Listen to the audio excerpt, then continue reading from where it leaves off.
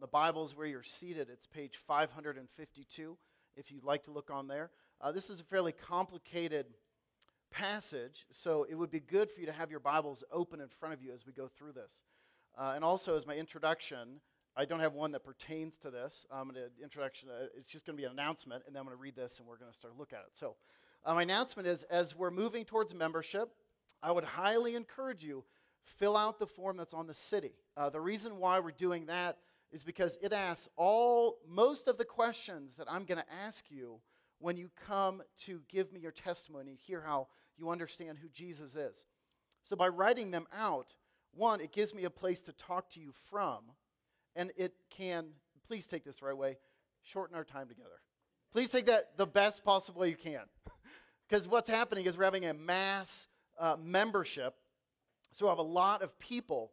Now, once a few times, once we've received a few members in this, a few mass members, then there's more time freed up to take more time with that. So I highly encourage you, fill out that form. And you can, if you're not wordy, you don't have to be wordy. Just sort of go through it and answer. And if there's things that you put, like I said, how do you understand who Jesus is? And you put my favorite color is orange. Well then, good, there's something we can talk about because you didn't answer that question. So take that as the introduction to this passage. This section and the section we looked at last week are probably the most complicated teachings of Jesus that we have. And people build entire theologies just off of these sections. And so it's really important that we understand this. We understand it in the historical context, but you also understand, how does this apply to us? When we read this, we don't just read it as a history of this is something that happened, but how does it transform us now, today? So please listen. I'm going to read a long section, Mark 13, beginning at verse 14. I'm going to read the rest of the chapter through 37. It begins, "But when you see the abomination of desolation standing where it ought not to be, let the reader understand. Let those who are in Judea flee to the mountains. Let the one who is on the housetop not go down, nor enter his house, to take anything out. And let the one who is in the field not turn back to take the cloak. And alas, for women who are pregnant and for those who are nursing infants in those days, pray that it may not happen in winter. For in those days there will be such tribulation as has not been seen from the beginning of creation that God created until now and never will be. And if the Lord had not cut short the days, no human being would be saved, but for the sake of the elect whom he chose, he shortened the days. And then, if anyone says to you, 'Look, here is the Christ,' or 'Look, there he is,' do not believe it. False Christs and false prophets will arise and perform signs and wonders to lead astray, if possible, the elect. Be on your guard. I have told you all things beforehand. But in those days, after that tribulation, the sun will be darkened, and the moon will not give its light, and the stars will be falling from heaven, and the powers in the heavens will be shaken, and then they will see the Son of Man coming in clouds with great power and glory. And they will send out angels and gather his elect from the four winds, from the ends of the earth to the ends of heaven. From the fig tree, learn this lesson. As soon as the branch becomes tender and puts out its leaves, you know that summer is near. So also, when you see these things taking place, you know that he is near, at the very gates. Truly I say to you, this generation will not pass away until all these things take place. Heaven and earth will pass away, but my word will not pass away. But concerning that day or that hour, no one knows, not even the angels in heaven, nor the Son, but only the Father. Be on guard, keep awake, for you do not know when the time will come. It is like a man going on a journey when he leaves home and puts his servants in charge, each with his work, and commands the doorkeeper to stay awake. Therefore, stay awake, for you do not know when the master of the house will come, in the evening or at midnight, or when the cock crows, or in the morning, lest he come suddenly and find you asleep. And what I say to you, I will say to all, stay awake. So I also ask in my sermon that you just follow the last two words of that. But you can see how complicated this passage is. So as we go into this, let me just pray as we look at this and ask God to help us understand this. Lord, you are the Almighty God, and you chose out of your grace to communicate things to us. And as we come to this passage, we desire to understand because we know that this passage speaks about Jesus, our great Savior. And we ask that we would understand this. And it wouldn't be head knowledge, it would be knowledge that would drive us to Christ and to rest in him more. In his name we pray. Amen. So, in this passage, it begins with this phrase, but when you see the abomination of desolation. And this is some of our problem when we read many passages in Scriptures. We read them and we think immediately the first application is to me. And we forget the historical context of what's going on. So if you were one of the disciples of Jesus and you heard this phrase, it means something completely different to them than it does to you. You would just say, that's crazy, let's just move on. But to them, this means something that is spoken about in the Old Testament. It's actually in Daniel 11. It's actually in Daniel 7 and 9, 11, 13. It's all through the book of Daniel. Daniel 11:13 says, forces from him shall appear and profane the temple and fortress, and shall take away the regular burnt offering, and they shall set up the abomination that makes desolation. This is a prophecy that Daniel was speaking to as Daniel is led by the Holy Spirit, looking forward in time, that this is something significant that's going to happen. But what is amazing is this is fulfilled multiple times before 70 A.D. Antiochus Epiphanes, he set up a pagan altar in 168 B.C. So roughly 200 years before the Gospel of Mark was written, this prophecy was fulfilled. What Antiochus Epiphanes did, and what he did was he got a pig and he brought it into the Jewish temple. And he built an altar and he sacrificed a pig on the altar. You can see if you know anything about the Jews that is an abomination to what God called the Jews to do and how they were called to live. This happened later in the context of what we're looking at in 70 AD when Titus, a Roman general, did the same thing, went in there and set up a pagan altar in the temple of the Almighty God. Now, we've talked about this before, that the temple to the Jews represented the place that you meet God. This was it. And it was the sign that God is with us because they could point to that temple.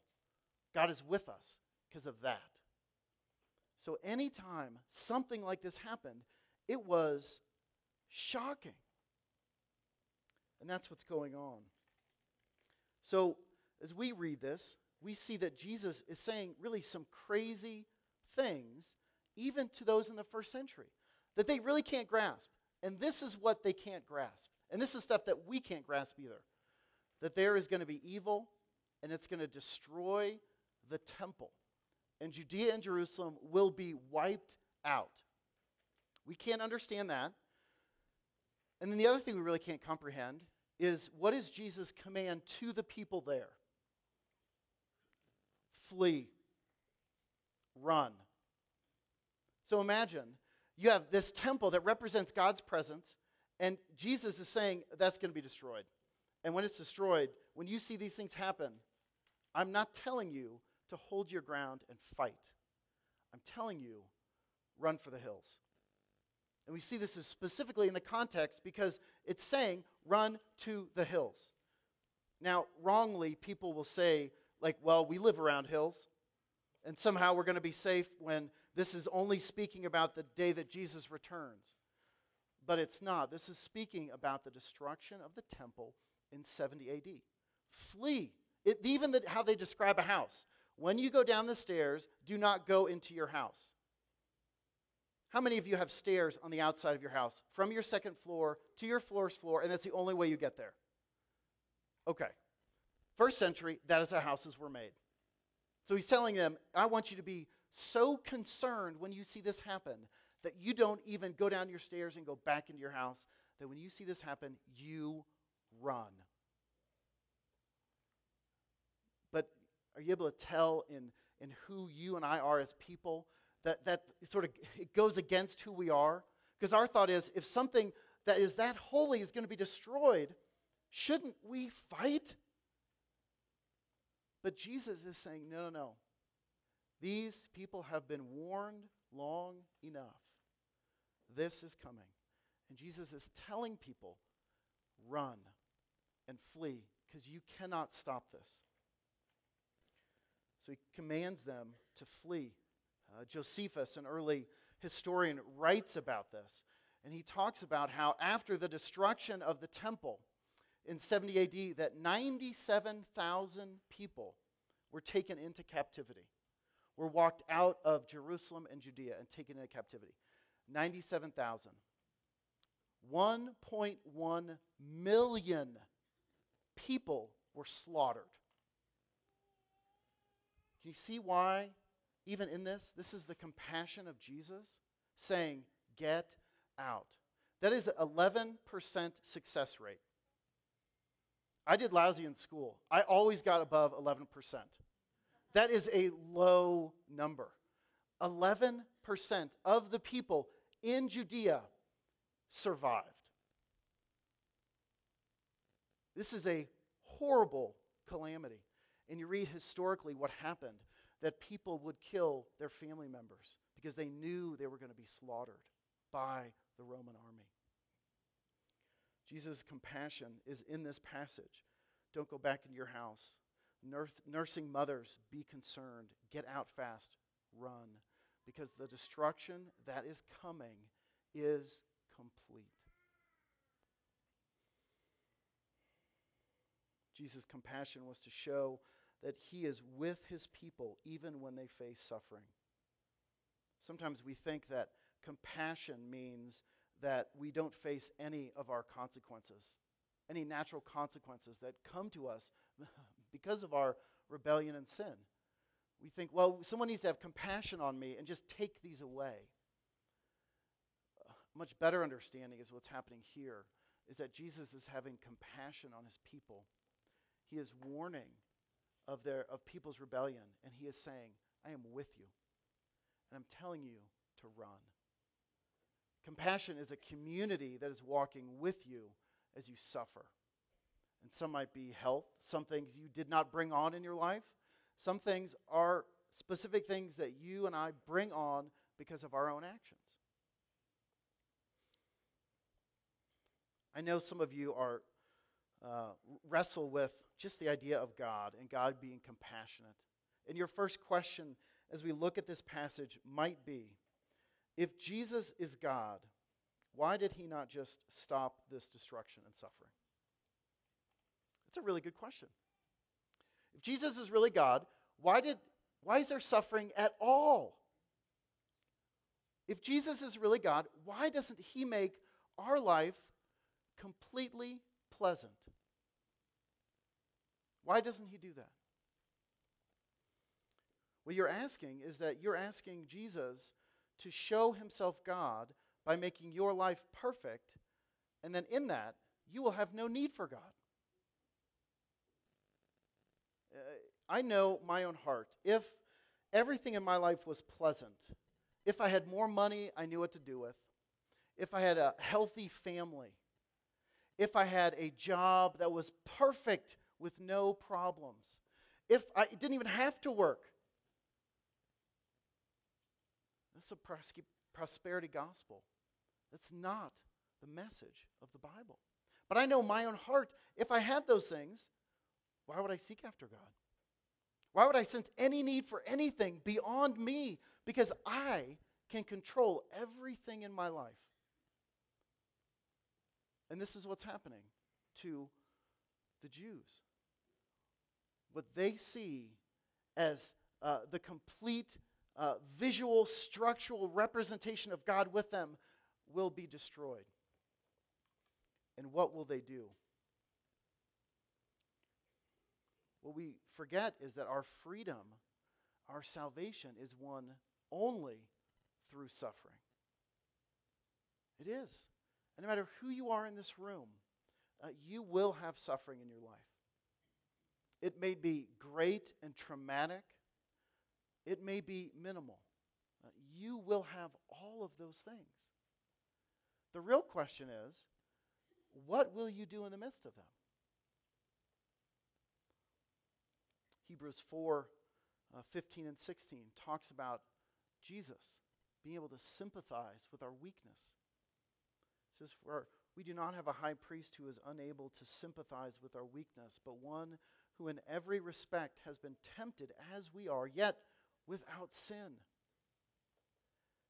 Let us then with confidence draw near to the throne of grace, that we may receive mercy and find grace to help in time of need." So the real question becomes, when you are in that time of need, when you feel like suffering is overwhelming, what do?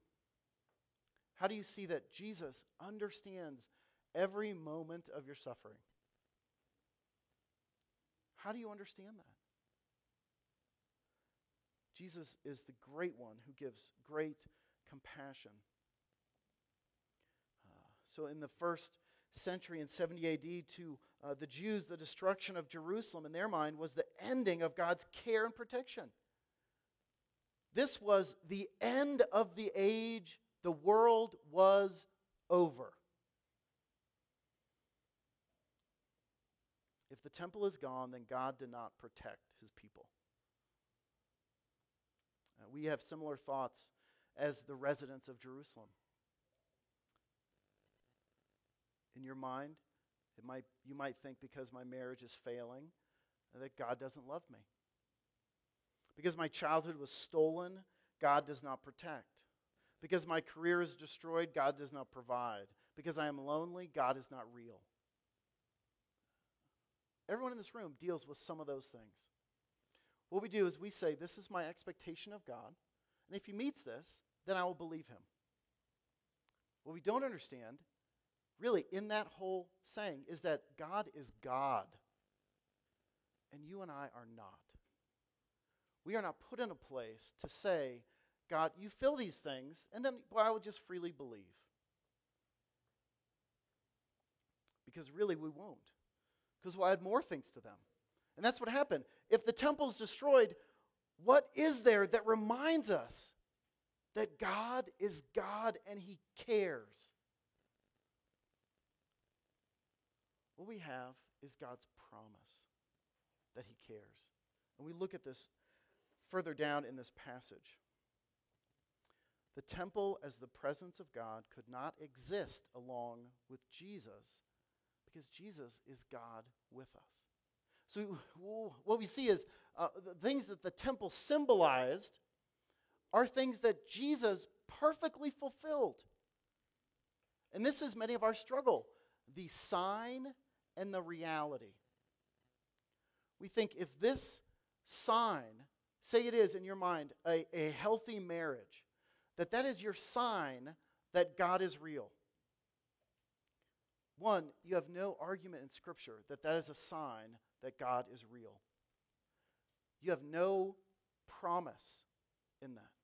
You have no promise of a long life and no disease. You have no promise of perfect children. But what you have is a promise that God is with you. So as you walk through suffering and destruction, you and I can struggle as a community to hold on to this promise. And as people, this is what I need to be reminded of. This is what I do not need to be reminded of. I need to be reminded that God sticks to his promise. So the temple really needed to be destroyed so that the real freedom could be known. Jesus did not communicate everything about this destruction, but he communicated all that we needed to know. And all that those in the first century, in 70 AD, this is what they needed to know. And you can imagine Jesus saying this, and the 4 disciples listening, their first thing is probably, I have some questions. My house is higher up on the mountain. Am I okay? Can I just stay in my home? Should I invite other people? Or do I really have to flee my home because it is closer to the mountain? We all want to know more information. And I think this is at the core of our discontent and our struggle with contentment. We struggle with contentment because of providence and our station or stage of life. But we also struggle with contentment because we want more to be communicated to us. And I think, to me, that's a bigger issue. I want more answers in my life. And when I get more answers, then I'll be content. The Bible is very clear that some stuff God does not go into great detail to explain. And so it really lands us at the place of seeking and trusting. And we have a danger if we seek and try to get some kind of secret knowledge of something that God has not provided for answers. Because our mind is, again, if God fulfills this, if he answers everything I seek, well, then I'll trust him. But God says, this is what I'm telling you, and this is my promise to you, and I'm asking you to trust me. I'm asking you to trust me. So we should never be surprised by suffering. We should recognize that our contentment is a battle. Our contentment in where we are in our life, God's providence, but also our contentment in what God has communicated, that it is enough. This next section here, I think, is where there is a lot of confusion. I'm going to read just 24 through 27, and we'll talk about this specific. I think this is where, going through this passage, many people just take a complete leap, and then everything gets screwed up in this whole passage. And it becomes really, really hard to understand. And you'll see as I read it. But in those days, after that tribulation, 70 AD, the sun will be darkened, the moon will not give its light, the stars will be falling from heaven, the powers in the heavens will be shaken, and they will see the Son of Man coming in clouds with great power and glory, and that he will send out his angels and gather his elect from the four winds, from the ends of the earth to the ends of heaven. Our first thought, reading that, is the world ends. Can you see that? But what we miss is really the context of how this was understood in the first century. And it also points to our struggle in our understanding and knowledge of the Bible. Those listening, the destruction of Jerusalem, this to them meant that the world was over. There was nothing left to do if God's presence was taken away. It was it. It was over. Many of you, well, all of you know, we have an incline. Like I've ever been to it. Never been to it. I see it many times. Looks very steep. Many of you have climbed it. I have not. But to me, this is the illustration that sticks out. And I'm going to tell it like I climb it, okay?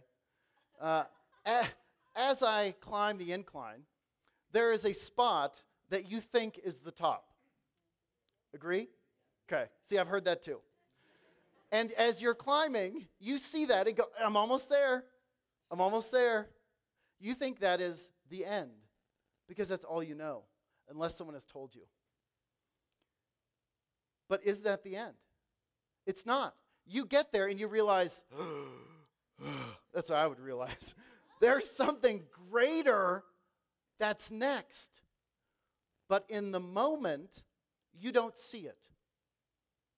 Much like you're close to a mountain and you see how huge this mountain is. but you're so close to it, you have no understanding that there's a mountain behind that that's even greater. That actually is another fulfillment or replication of that first mountain. So as the Bible, as our great interpreter, as we look at passages, it's important to, as you read the New Testament, to understand the Old Testament. And we have a phrase we use that something is earth-shattering. It's not really earth-shattering, but in the moment, it is earth-shattering. World War II, earth-shattering. 9/11, earth-shattering. We have this same thing in the Old Testament, where these phrases are used. In Joshua's dream, in Genesis 37, Joshua's dream is that the sun and the moon and the 11 stars bow down. We have a cosmic explanation of an earthly local reality. This celestial imagery was used to represent rulers. Isaiah 13. Let me read this verse. This is about the destruction of Babylon by the Medes and Persians. This is how it's described. Isaiah 13:10. For the stars of the heavens and their constellations will not give their light. The sun will be darkened at its rising, and the moon will not shed its light. A cosmic explanation of an earthly local reality having to do with leaders and something that is earth-shattering. And that's what we're reading about here. We're reading about people seeing that the destruction of Jerusalem, in their mind, this is the false summit. But they see it as, this is it. But there's something greater behind it that fulfills everything in this passage. It's also in Ezekiel 32, and Amos 5, and Amos 8. This is many times in the Old Testament. And think about this question. Why would Jesus use any other way but Old Testament apocalyptic literature, language, to describe the final destruction and judgment of the greatest nation in the Old Testament? That's really consistent. The greatest nation, the nation that God has blessed. Jesus is describing its destruction, and he's obviously going to use imagery that people realize this seems like a cosmic, earth-shattering event. Something cosmic is happening. What is cosmic is the temple is no longer the place that you meet God. What's happening is we meet God in the great mediator, Jesus. And what we have is his Holy Spirit within us. That is a cosmic change in the way that people relate to God.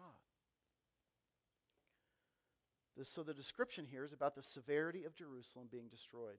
The world will never be the same. It really is like the sun is darkened and the stars are falling from the skies. There is no other way to explain it.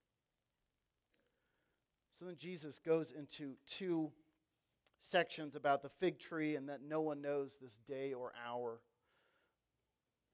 In the first, about the fig tree, Jesus describes in verse 28, from the fig tree, learn this lesson. As soon as its branch becomes tender and puts out its leaves, you know that summer is near. It's been getting warm, except for today when we have a snowstorm. But it's been getting very warm, and many of you are looking forward to summer. And you like summer because of the heat. Many of you like summer because of things grow. You can have a garden. Your grass is green. There is beauty all around. And then what happens after the growth season of the summer? We go into fall. There's a season of harvest that you can reap and enjoy the slow growth that's happened in summer. And this is the growth of the gospel message. But understand, as we look back, we can say this is the season that the gospel is going forth. And the season has existed from the destruction of the temple. We have the Great Commission. We're to go out and proclaim the good news of God's promise in Jesus. And there's great growth. As you proclaim the message of the good news, this is what we're called to do. Live in this time of growth. Your worry and your hurt and your frustration in this growth season are transformed into rest and peace and forgiveness. And it's transformed not because there's no longer any suffering. It's transformed because the work of Jesus, his death and resurrection, are completed. And now we have this growth season, and what will happen is that Jesus will return. And that's the great promise we hold on to. And this really helps us confront everything in our life. If you are living for everything that you can see, feel, and touch on this world, you're misunderstanding the real purpose of life. Because all of those things will let you down. There's no promise that they will stay forever. Actually, in here, we have the promise that the heavens and earth will fade away. But Jesus says, my words will not pass away. That's a shocking statement to me, and I struggle with believing that God's word and truth is more firm than the planet we stand on. It's a hard thing to grasp. But we are being transformed in this time of growth. And then the last section, the command is to stay awake. Do not fall into the trap that death and heaven are far off realities. We are to live wakeful lives. We're to live in this present time understanding this great promise. We're to be attentive to our life patterns. Jesus warns with compassion that we are called to trust and live in faith. He knows your weakness to live as though the world holds all that we need, but he graciously reminds us that it is not, that there are greater promises that shape our life. And this is what we do this morning, is we not just remember God's great promise in communion, we are nourished by his great promise. This is a great promise that at some point in the future, Jesus will return. And at his return, we will have the great marriage supper of the Lamb. This sign will become a reality. But where we are here, God knows our weakness. And he says, my people, you need a sign. And you need a sign that's so simple. It is bread and wine. And this sign talks about a historical event, the death and resurrection of Jesus.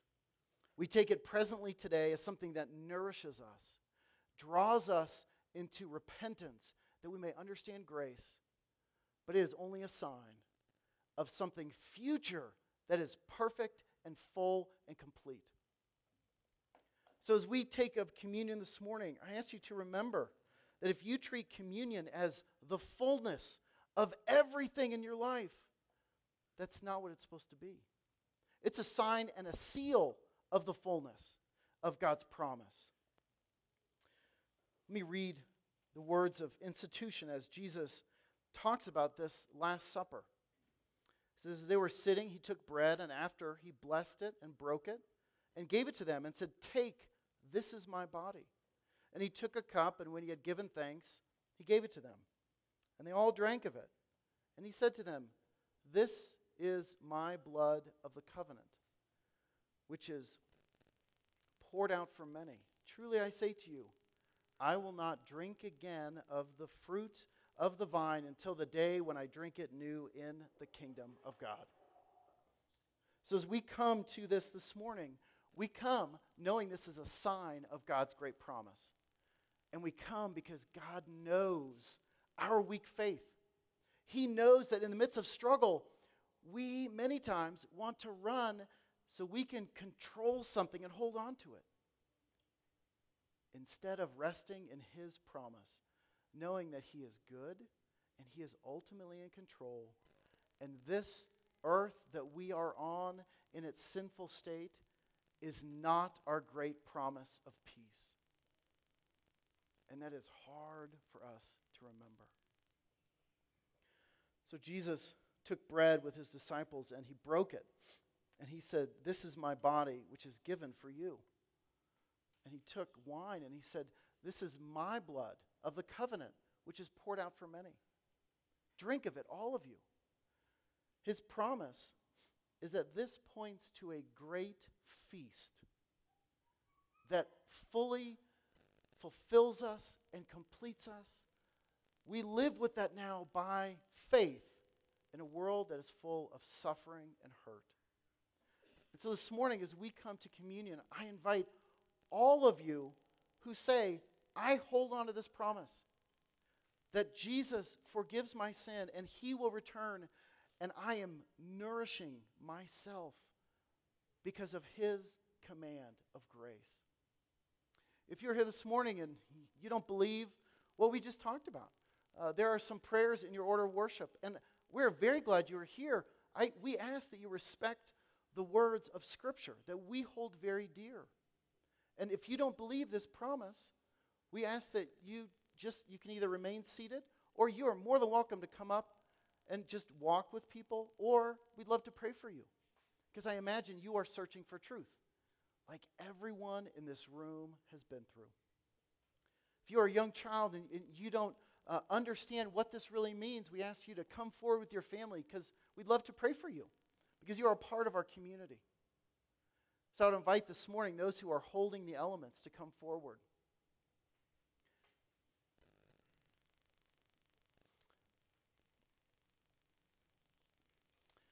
The way we do communion here is we begin at the back rows, and we come forward. And as you come forward, please, we have red wine and white grape juice. And we also have bread. Gluten-free bread is cut on the bottom for those of you who have allergies. And if you would like prayer, these people would love to pray for you as you come forward, or I would love to pray for you also. So it is with great joy that I invite all those who trust in the Lord Jesus to come forward and receive this meal.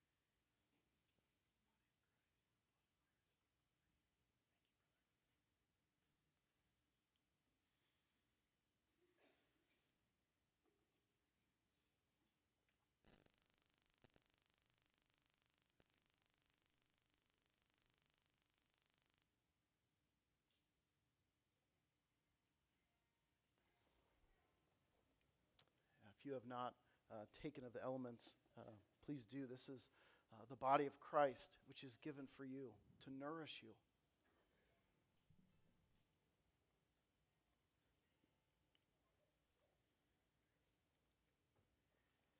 This is his blood, which has poured out for many for the forgiveness of sins.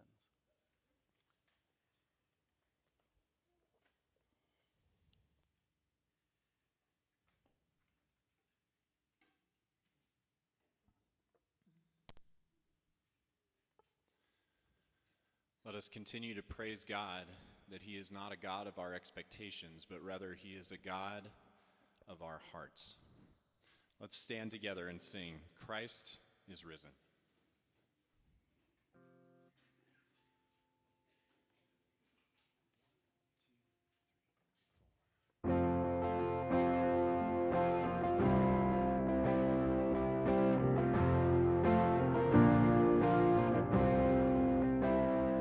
Let no one caught in sin remain inside the lie of inward shame, but fix our eyes upon the cross and run to him who showed great love and bled for us.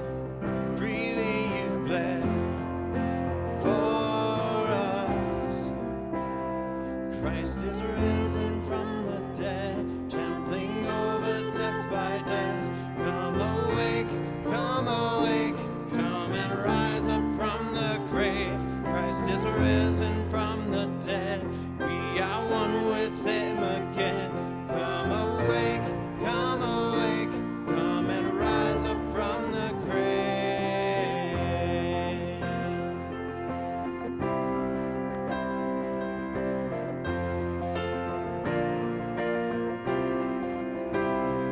Beneath the weight of all our sin, you bow to none but heaven's will.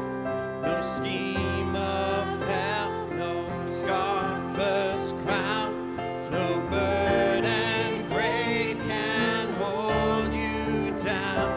In strength you reign. Never let your church proclaim Christ is risen from the dead, trampling over death by death. Come awake, come awake, come and rise up from the grave. Christ is risen from the dead, we are one with him again. Come awake, come awake, come and rise up from the grave. Oh, death, where is your sting?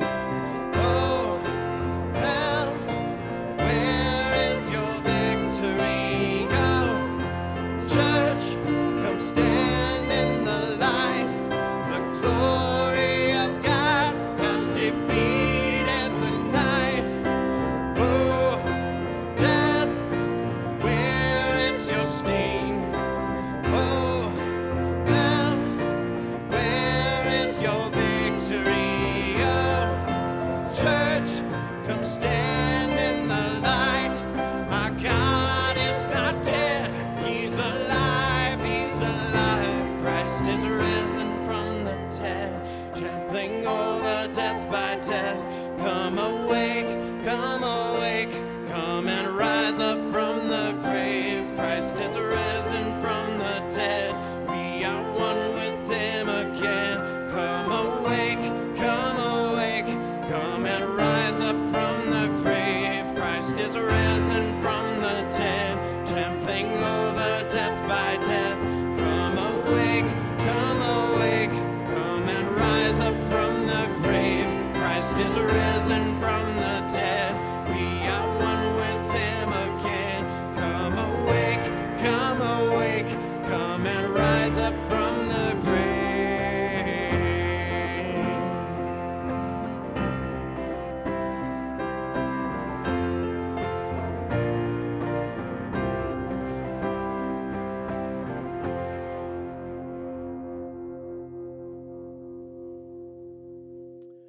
as we're sent out understanding that God is with us. No matter the struggle, the calamity, the destruction that we feel either outwardly or inwardly in our life, He is with us. So please receive the word of the Lord. At the end of Matthew, Jesus says, "Go therefore and make disciples of all nations, baptizing them in the name of the Father and of the Son and of the Holy Spirit, teaching them to observe all that I have commanded you. And behold, I am with you always, even to the end of the age." Amen.